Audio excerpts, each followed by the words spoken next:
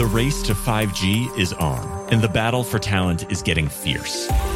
Welcome to 5G Talent Talk with Carrie Charles, a podcast dedicated to helping you face the future workforce head on. Navigate this challenging talent landscape with innovative strategies to attract, retain, and engage people in this new world of work. Only here on 5G Talent Talk with Carrie Charles, CEO of Broadstaff Talent Solutions.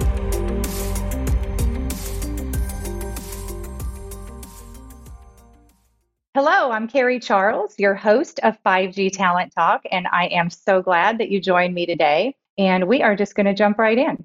The global smart cities market is projected to reach 2.5 trillion by 2026. Now, there's many companies who's been organizing their efforts to really take advantage of this growth and all the business opportunities that come with this. Today, we're going to talk to one company who has built a nationwide turnkey smart community infrastructure firm. And I have with me the man at the helm of this vision, Chris Maguire, the CEO of NextEdge Networks. Chris, thanks so much for being on the show today. Yeah, thanks for having me, Carrie. Appreciate it. So I always ask this to my guests, and I love to hear just how you got from where you were to where you are now, a little bit about the twists and the turns of your career path. Sure. It certainly hasn't been a direct line to where I am today. I came out of college as an accounting and finance major, went directly to work for Ernst & Young in Washington, D.C. right out of school, determined really, really fast that accounting was not what I wanted to do with the rest of my life. So quickly transitioned out of that group to positions inside that did things like, transactional advisory services, investment banking, M&A type roles. I ended up at a very young age participating in a few IPOs, raised a lot of capital, completed a lot of M&A transactions for a bunch of different companies.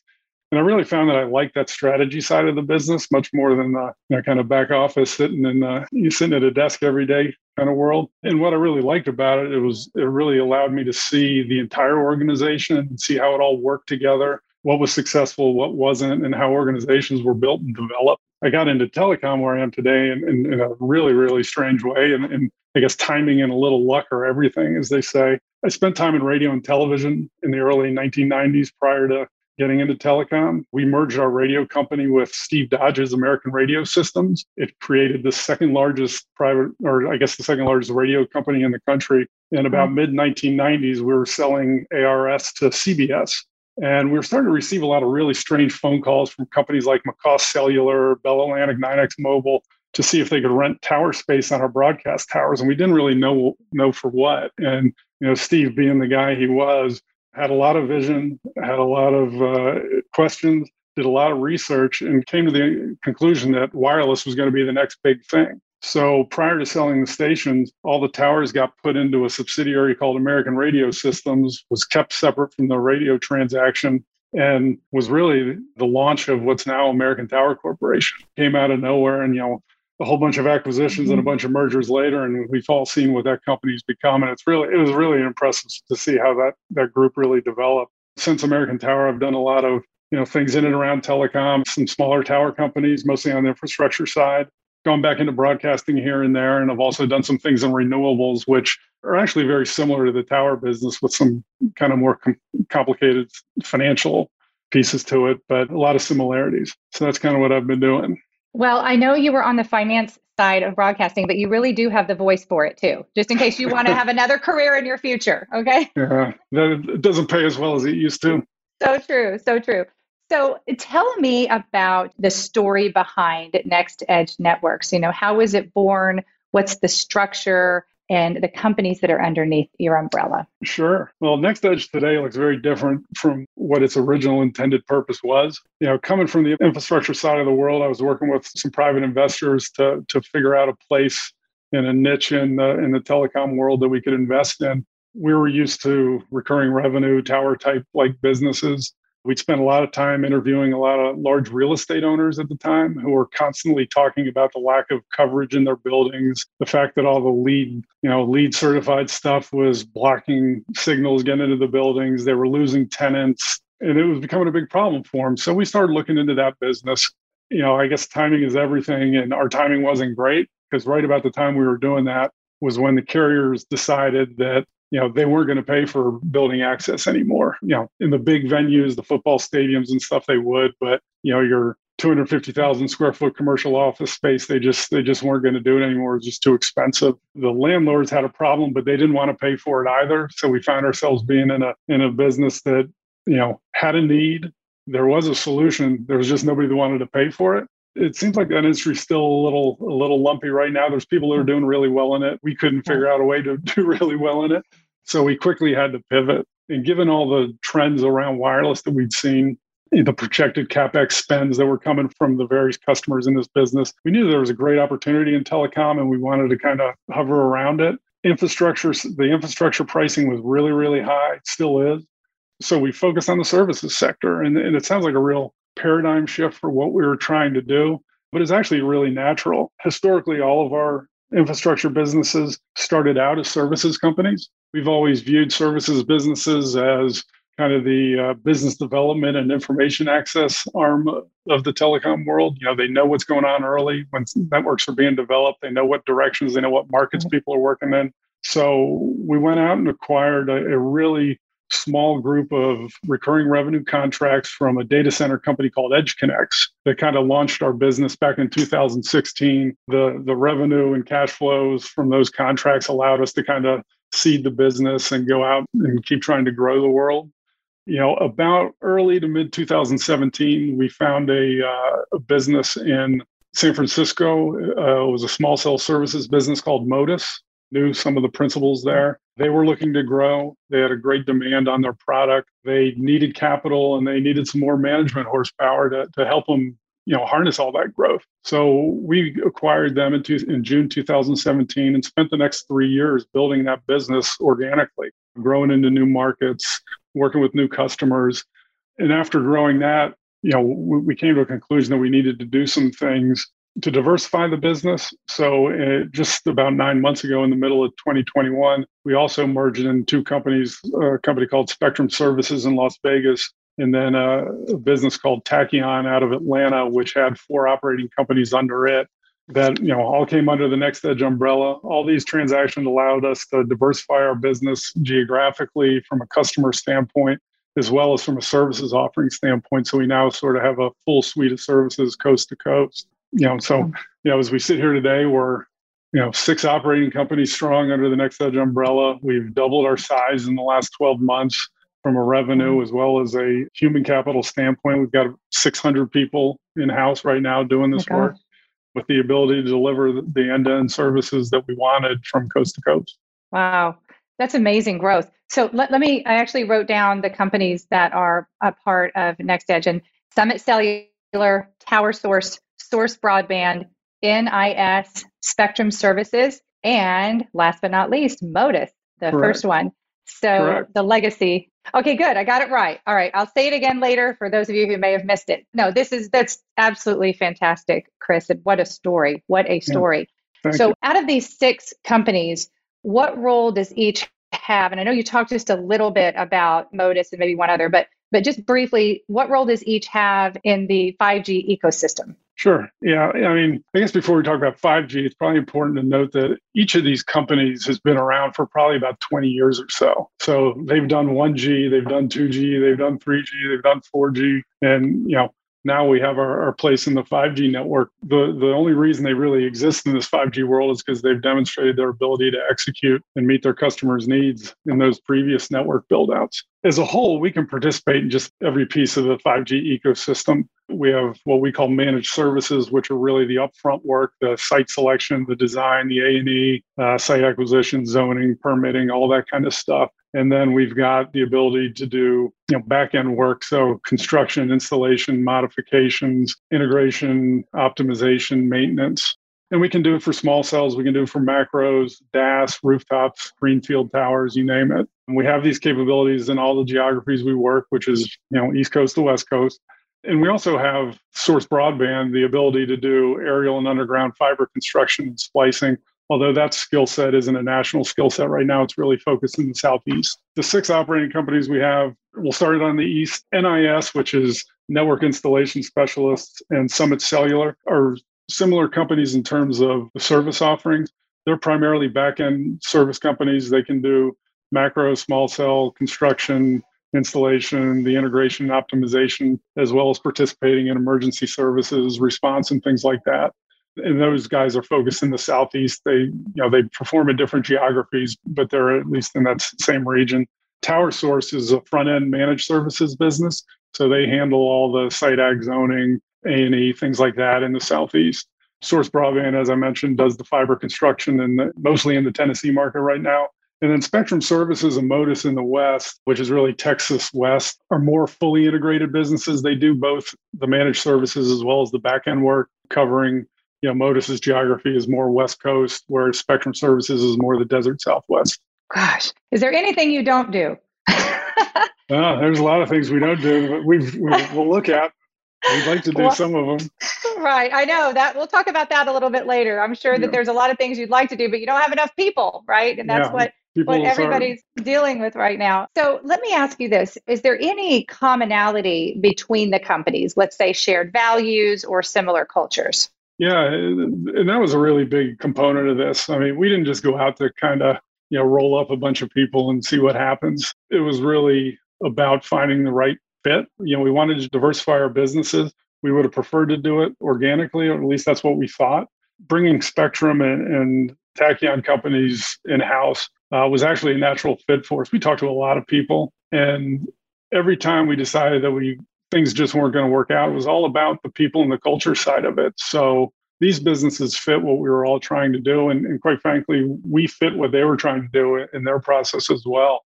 In terms of similar characteristics, almost every one of these businesses is still run by their founders. And these founders still are going forward, have a meaningful investment in these businesses and the future of their companies. They've all been around for a long time. They've 20 plus year tenures in this industry with really, really sterling reputations. You don't find that everywhere. There's a lot of people in and out of this business. These guys have been here forever, and you're only here if you perform. But more importantly, there was a couple of cultural things. They were all hyper-focused on quality and delivering for their customers. We heard that time and time again when we talk to these companies. They're highly competitive. They've got a huge desire to win, and that's from the top to the bottom. They're very creative, and when I say creative, I really mean that they focus on solutions. They're not there to do a job. They're there to figure things out. One of the commonalities with these companies is in almost every one of these jurisdictions, they get assigned the hardest work, which I think is testament to what the carrier community thinks of them. And then the other part was they each had a principled culture. They were desired to be a place that attracts the best people. They sort of brought people in and trained people the way we think about it. We have a huge preference for bringing new people into this industry versus trying to find seasoned people. We find that works much better for us. So those are really the common characteristics, I think. Smart. So I know there's challenges with a roll-up strategy. And, you've done some things really well here. So what are some of those things that you say, okay, this worked and this is like a rinse and repeat? That's a good question. Roll-ups are risky. I don't think we ever went out there thinking we were going to do roll-ups. But these roll-ups actually, in our mind, as we were looking at it, de-risked our business. They helped us diversify really quickly.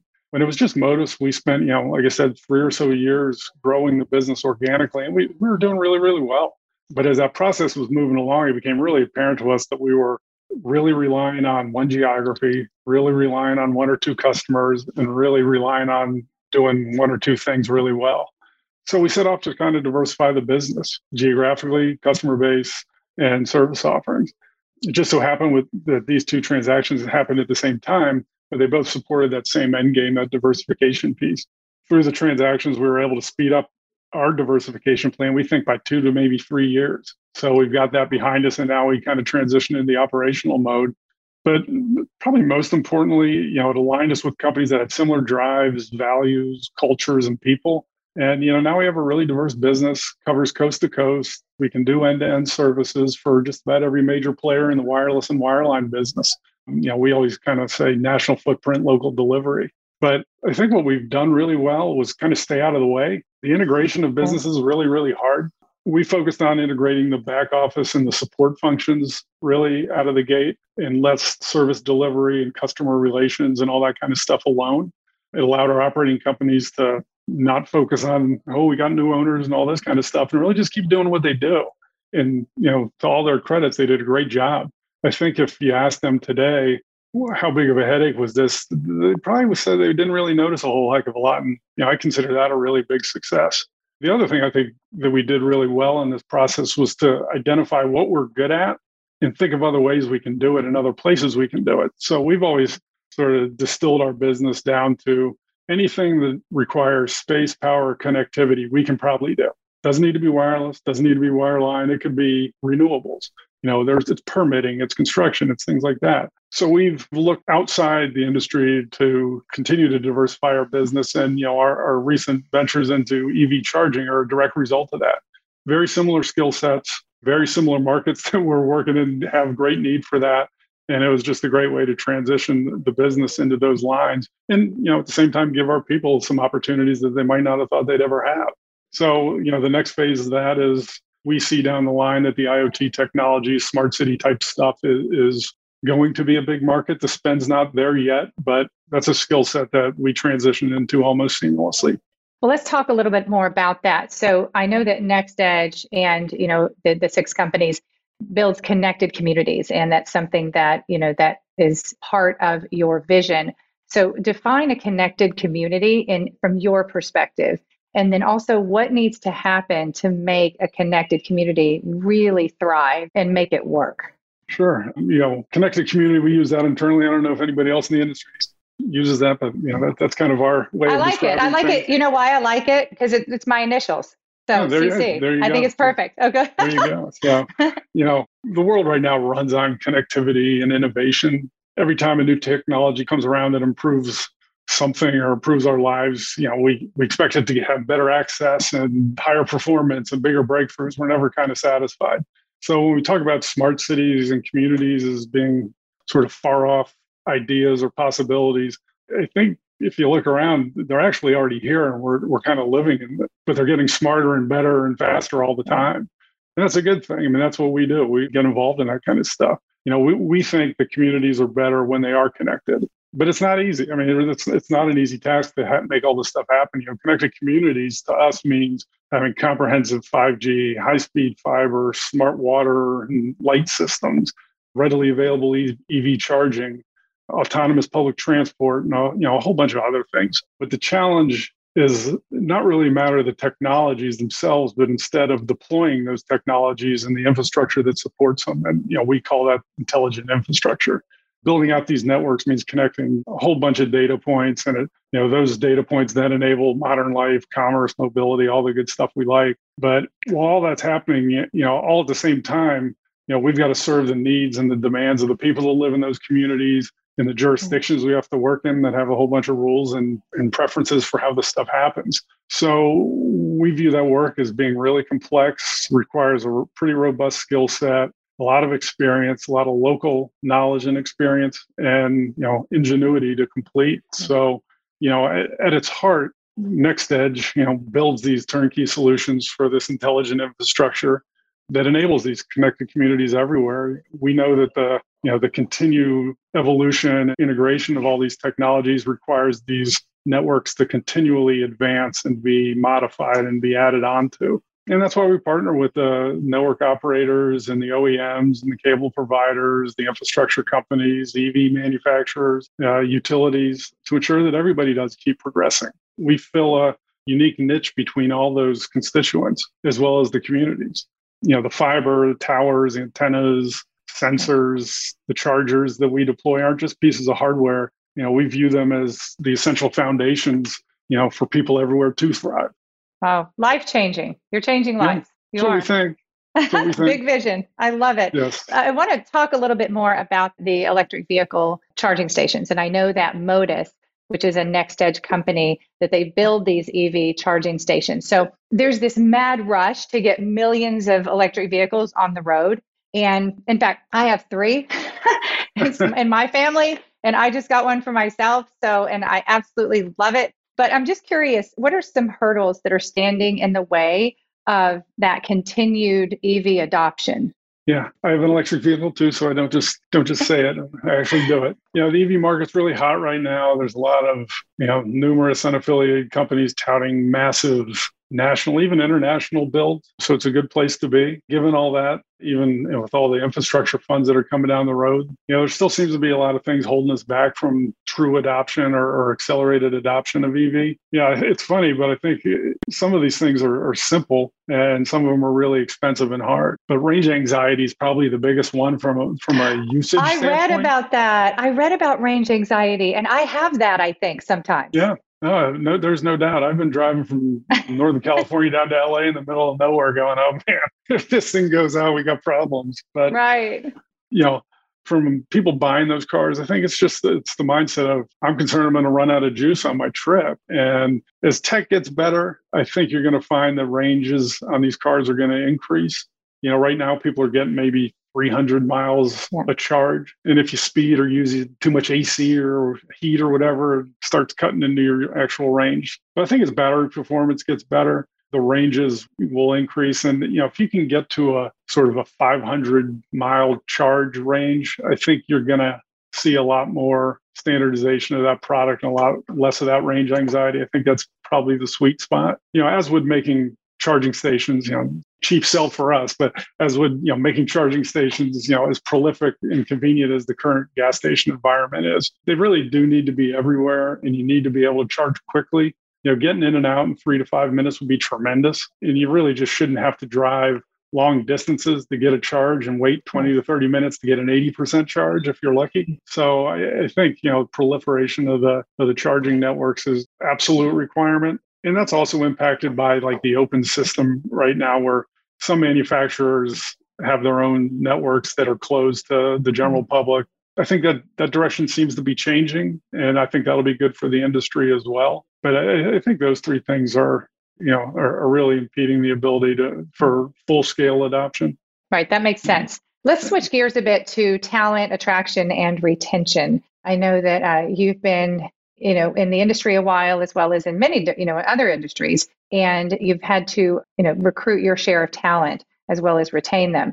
So let's look at today. Is your leadership utilizing any creative strategies, anything that's working for you to attract and retain talent in this landscape? It's funny. I think you mentioned it earlier, but as everybody who's been in this industry even a week knows, that there just aren't enough people to do the work that's on the table right now. There's a huge supply-demand deficit when it comes to having the human capital needed in this industry. And if I shared a really secret sauce type stuff, my team would probably get really mad at me. But what I will say, and I think I mentioned it earlier, is we continually try to add to the pool versus just moving the pool around to different businesses. I mean, we hire our share of people that are experienced, but our ability to bring brand new people in from outside this industry, train them, expose them to different things, move them through the company, different departments, just so they can kind of get a broader view of the world, has been our most successful way of not only attracting talent, but actually keeping the talent. We've brought a lot of people in who had no idea what they were doing. And next thing you know, they go from intern to now they're running markets and things like that. So that's been really gratifying to see. But whether we're hiring kids right out of college, particularly on the urban planning side of the world, or even high school, we do hire high school kids in a lot of these markets. Or bringing people in from trade schools, different trades. We think new and fresh ideas are key. So we do and focus a lot of our attentions on that. It's no surprise where some of our regional offices are when we kind of sit back and think about it. They're all in and around some really great universities where we find really inquisitive, sort of whip smart people that we can pull in right out of school and try to teach them this business. And it's kind of funny that, I don't want to get into ages and stuff like that, but the younger people that we find their values and views of the world align very well with what we're trying to do on the connected community side of the world and things like that. And we routinely recruit from places like UC Berkeley, Texas, Georgia Tech, just to name a few. Yeah, no, that's very smart. In fact, I was going to comment on something that I think that business leaders, when we go to hire, we just immediately think, okay, what experience do we need? What certifications do we need? What knowledge, what degrees do we need? And I think the better way to look at it right now is what transferable skills do we need? Because you don't always need all the experience that you think you need. You could actually bring someone in who has that, that raw talent, that DNA that is, that fits your culture, just like you said, and have a very solid training program for them. And then what you said was brilliant, is it helps retention. Yep. And it's all of our clients and that we staff for, we watch that happen, and we see that many of the people that they retain the longest are people that they brought in from outside the industry or from transferable skills and invested in and poured into. Would you agree with that? Yeah, no, absolutely. I mean, that's exactly our mindset. And it's funny, there are some companies in this industry that are hyper focused on this thing, and they do a great job. I think they put enough pressure on some of the industry organizations to get involved. And there seems to be some, groundswell of support for things, mentorship programs and things like that I think are really good for this industry right now. Yes, absolutely. So you're an accomplished leader, Chris. What are your guiding principles of leadership? Yeah, it's funny. If you asked me that 10 years ago, it'd probably been really hard to answer. For a large part of my career, I never really thought about leadership. It sounds kind of funny, but I never really did. I was either working alone on transactions or working in really small teams, just getting deals done. Then we'd move on to the next one and, never really had to look back. I did have a former CEO who I really admired, and he was a leader, who told me one day, he's like, look, transactions are easy. So the people and operations are where the value is created, so you better get good at it. And then when he told me that, I was like, whatever. I didn't really think about it. And then I did start to think about it. He was absolutely right. So, over the years, I found, the kind of things I'm comfortable with. My team certainly don't hold back, and they let me know what they need and what they want and what doesn't work for them. But things that I really think about and believe are important just so happen to be a lot of what I saw in the people that I thought were really good at their jobs, who I thought were really great leaders.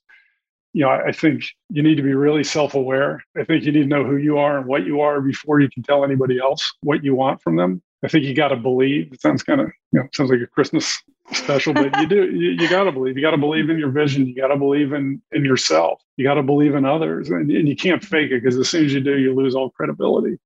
Things need to be really simple. If you make things complex, things break.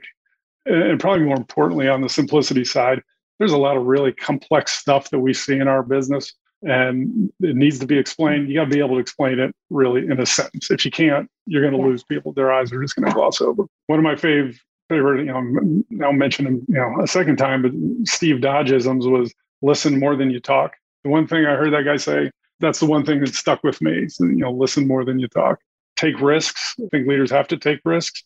But what I find the really good leaders, they take risks that are really measured, they're really analyzed, and they're really researched. It's just not some, hey, we're going to go do this. It seems super risky, but it's actually really, really measured. I think leaders have to own their mistakes. They actually need to embrace failure. We've learned so many things by trying something that didn't work out, and then we take those lessons and we don't repeat them. But the failure and the mistakes and the ability to own that stuff is, I think, really important. You always got to be thinking about a couple of years from now, not today. So you're always focusing forward. Whatever happened in 2000, if it was bad, I hope we learned from it. If it was good, it's over. Let's keep going. And I found that, especially in our younger staff, our younger employees, they want to know that you're thinking about these things, and they want to hear what you're thinking. They may not agree with it, but they at least want to know. And they want to know that it's not just, hey, we're here doing this job today. And I think that kind of translates to another thing. I think leaders need to be transparent. I think you do need to communicate a lot. You need to be honest. You need to be factual. You need to be positive.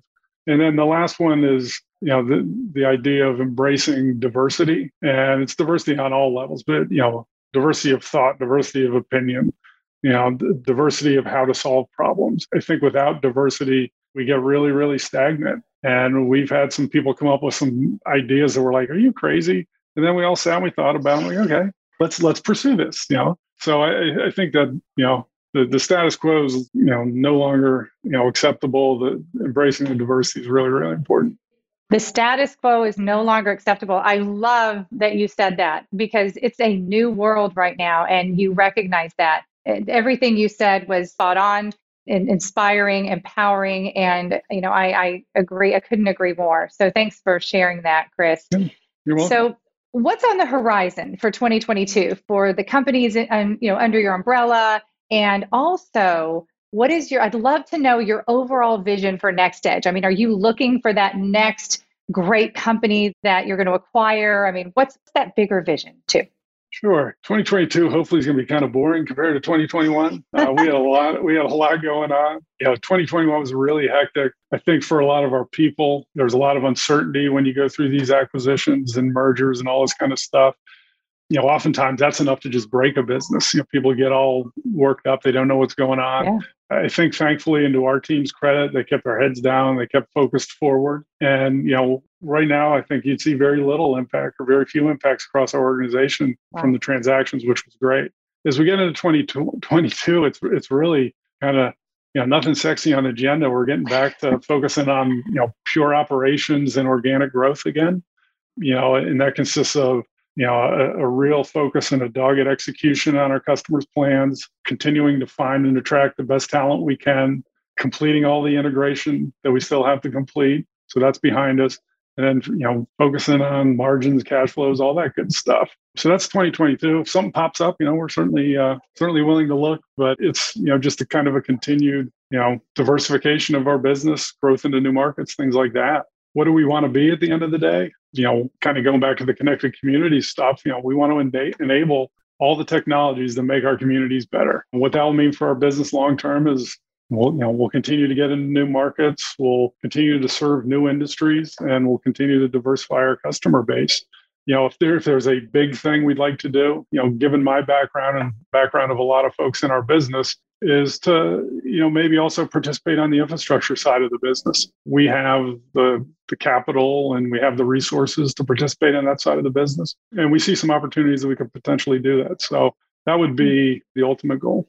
I love it. I have no doubt you are going to accomplish every single one of those. So I want to know what drives Chris Maguire. What is your passion? What is your why? And what you wake up every morning and you say, oh, I can't wait to do X because of X. Yeah, kind of like before, I guess it's probably changed a lot over the years. Originally it was very sort of functional or goal oriented. We wanted to create value. We wanted to help some, entrepreneur achieve something greater than he could do it on his own, or she could do it on her own. Can we build a David that can beat a Goliath? Can we figure out this puzzle before anyone else? It's very competitive. How do we win? It was kind of stuff that I always found fun. But that changed a few years ago and sort of driven by the pandemic, and was really driven home by the pandemic, but kind of goes back to this connected communities things. It really occurred to us that what we do really does matter. We're not just out there building towers or doing anything. You got to look beyond that asset to what it does and what it provides. And whether it was helping to accelerate EV adoption by building charging stations, or building fiber to homes so families can do remote learning and video calling with their families to stay in touch, to building remote cell sites that take, accident traffic if there's an emergency in the middle of nowhere. All those things matter and are the building blocks of these connected communities we always talk about. So that's kind of the feel-good part of why we do what we do and why I do what I do. From a personal standpoint, I'm just really curious. I'm always wanting to know what's next. And, this industry with all the technologies and the evolution of these technologies satisfies that need greatly. Technology continues to evolve and influence our lives in some pretty dramatic ways. I like seeing early what's coming. Right. And I like to try to predict what's the next big thing, and whether I'm right or wrong, who knows, but it's never dull. Well, curiosity is a sign of genius. So you're on the right track there. Well, I'll tell my wife you said that. Absolutely, you should. So where can we go to learn more about NextEdge? And also, I want to list the companies that are part of NextEdge one more time. Summit Cellular, Tower Source, Source Broadband, NIS, which stands for what again? Network Installation Specialists. There you go. And then Spectrum Services and Modus. So Where can we go to learn more about NextEdge? And I know on your website, I saw that you list just everything and all the companies. Yeah, sure. That's the best place to go. www.nextedgenetworks.com. On there will be links to all the various OpCo websites, so you can see the details of what they do and who their management teams are and all that good stuff. That's the easiest way. Beautiful. Well, this has been a pleasure, Chris, really. And thank you for your authenticity and transparency. And it's just been a wonderful conversation. So thanks for coming on the show. I appreciate you having me. Thank you very much.